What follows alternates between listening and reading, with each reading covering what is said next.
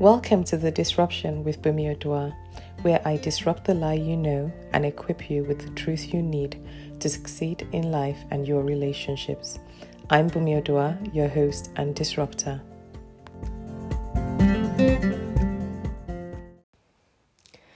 Hi, and welcome to episode 3 of The Disruption with Bumi Odua. I am your host, Bumi Odua, and your favorite disruptor. At least that's what some of my friends say. And hey, the name has sort of stuck with me, so I'm kind of just here being a disruptor as usual. It has been a hot minute. I really should have recorded a lot more episodes by now, but life was happening to me, so I took a break. I took a break from life. I took a break from work. I took a break from teaching and coaching and everything else in between, and was just being present in my own life, because I'd been going for a few months and I had come to the point where I needed a break. And I'm glad I did take the break because it was really good. But in the last few weeks, God has been on my case telling me, Bumi, enough. That's it. As much as you needed a break, now you're overdoing it.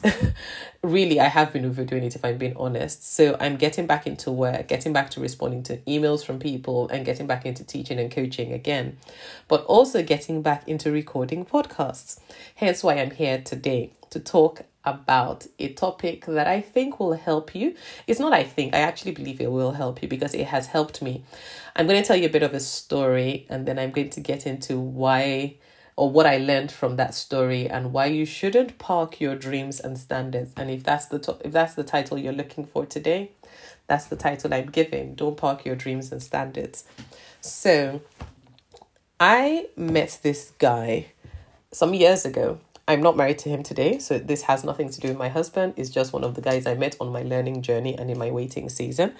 But yes, I met this guy, and when I had met him, I'd sort of dated a few guys, and I had encountered a few guys. Didn't date them, but I had interacted with them with the potential that I might date them. And one of the decisions I'd come to in the journey before I met this particular guy was that I was not going to do long distance relationships anymore. I just felt that it was a lot of work, and each time I'd tried to get into a long distance relationship, I just found out that it didn't pan out. It was intense. Like, there's something about being in two different locations, especially if the two different locations aren't just a couple of miles down the road, but now like different cities or different countries. And in my case, they were different countries. There's something about it that you have to put in a certain level of work to make it work. It's not that you can't make it work.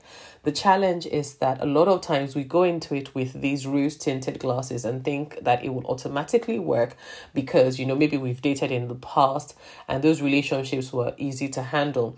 What we forget is that when you're doing long distance, there's a lot more that goes into it. There's a lot more in terms of your time, in terms of your communication, and you have to be a certain kind of person to do long distance.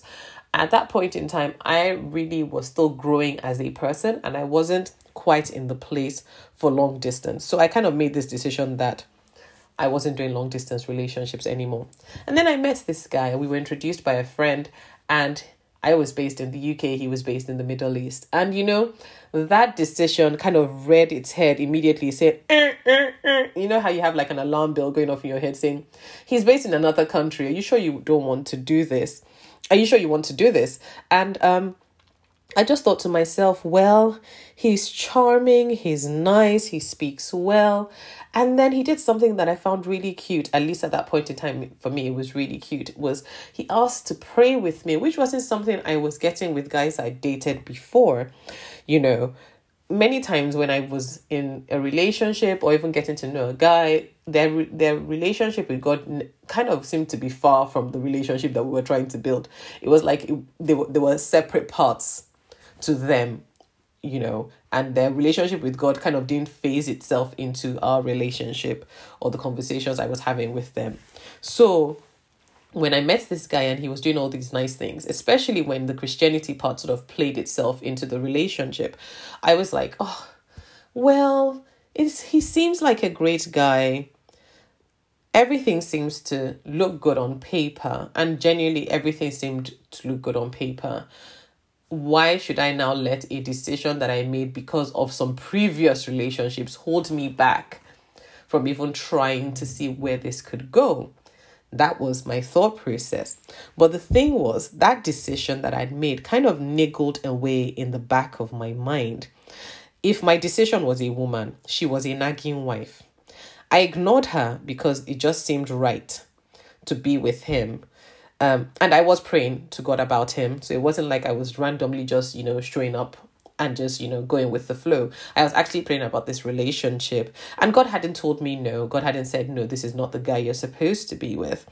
So I went ahead with it, ignoring the nagging wife. That's the decision that I'd made not to do long distance. I actually said, you know what, we're not even going to come up with that. We can make it work. He will travel, I will travel, and, we'll see. And if things get really serious, where we get to the point of marriage, we'll consider our options. Maybe one person has to move from one part of the world to the other. As in, everything just seemed to be working. So it just seemed like the ideal thought process to follow. Anyway, some months down the line, things fell apart with him. Yeah, I'm not married to him today, so you know that things definitely fell apart at some point. Well, some months down the line, things fell apart. And then the decision I had parked sort of came back, almost like that, that knowing wife that looks at you as if I told you so. It wasn't going to work. But the reality was that it wasn't even the decision of not doing long distance that made things fall apart. It was more just a lack of compatibility in terms of where we were both coming from into the relationship. And there were a few things that happened, and I've talked about some of them on my social media page. If you aren't following me yet on social media, my handle is @BumiOdua on Instagram and Facebook, so you can find me on those handles as well as on Twitter. But I'm most active on Instagram. That's where I'm most active. So, there were just a few things that happened that just didn't allow us to move on. But now here's the thing that I learned from it. When we make decisions, especially when we make decisions in advance of a relationship or in advance of a particular situation, when we get into that situation and we park those decisions or those dreams, they don't actually die. They don't go away. Mine was like a nagging wife. But at some point you stop listening to the nagging wife and kind of just do your own thing. Well, it doesn't change the fact that you still have a nagging wife. So they don't go away. I've learned that when we have decisions and dreams in our hearts, they tend to just go to sleep, waiting for the right time to be awakened. My awakening was obviously after things fell apart with this guy. And I just learned from it that it never pays us to park our decisions. It never pays us to park our dreams. Because honestly, if I'd listened to my decision, if she was a woman and I was paying attention to her, she would have saved me a lot of heartache, because I would have automatically gone back to the decision I made about long distance, knowing that the work that was needed for long distance was a lot more than I could personally commit to. But also, I wasn't quite the person ready for a long distance relationship. But she would also have helped me to be a bit more moderated, if I could use that word, in my actions towards this guy in terms of trying to move the relationship along. And, for someone else who might be listening to me, your parked dream could be the difference between living the life that you're living today and living the life that you have seen in your dreams. More often than not, when we park our dreams, when we park our standards, what we're doing is saying that maybe, and it tends to happen to those of us who have set really good standards, or what society would class as high standards, where people then say to you, well, your standards are too high. So we then start to dumb down the standards, or, we hold off, you're a single girl. How can you be dreaming of owning a hospital and you're not even married? Who's going to marry you when they know this?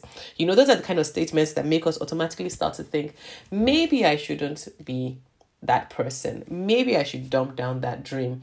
Maybe I should put that decision to one side. Or the caveat we even put out there is, I'll do it when I'm married, because then at least he'll already have married me and then I can go on with the dreams.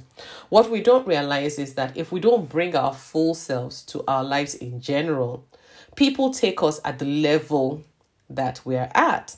So they accept us at that level. And then they say to us, when we start to aim for bigger things and higher things, because maybe we're now back in touch with those dreams that we parked, or back in touch with those standards or decisions, they say to us, oh, you've changed, you've evolved. But the truth is that those things were always there. What we did was we dumped down our personality and dumped down ourselves to accommodate others. And, learning from that was, don't park your dreams, don't park your standards, don't park your decisions, especially when they are good, godly decisions. Keep at them. They are always rewarded in the long term. It might not feel like that right now, but I can tell you from experience and even from learning from others that when you stick with things, it always pays off in the long run. The problem with a lot of times when we say that, oh, life hasn't panned out for me. If we sometimes look back, we realize that we didn't stick consistently with what we were doing long enough. I actually had that experience recently where I am a big fan of declarations and confessions, and I do them regularly. And I remember there was a long period of years where I used to make a certain declaration all the time. And then in the last year or so, I didn't make it as often. In fact, if I'm looking back, probably in the last 18 months, I didn't make that particular declaration as often. And then just yesterday, I got back into making that particular declaration.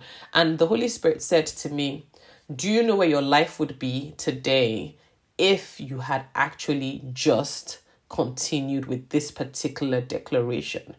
Like, he was showing me the picture, not to make me feel sad, but to encourage me to keep at it and to be consistent. And that's my encouragement to you on this particular episode is, don't dump down your dreams. Don't park your dreams. Don't lower your standards, all in a bid to fit into society's definition of what you should be doing or who you should be. Keep at it. Be consistent at it. It does get rewarded in the long run. So yes, that's just my quick thoughts on this particular episode. I hope that it blesses you. I hope that it has maybe disrupted a lie that you already know and equipped you with the truth that you need in this particular season of your life. If you love listening to this episode, I would love if you could share it with your friends and with your networks so they get to learn the same things that you're learning, and then they don't tell you you've changed, because it's not that you've changed. It's just that you're growing and evolving, which is something that we should all be doing. I look forward to seeing you on the very next episode of The Disruption with Bumi Udua. God bless.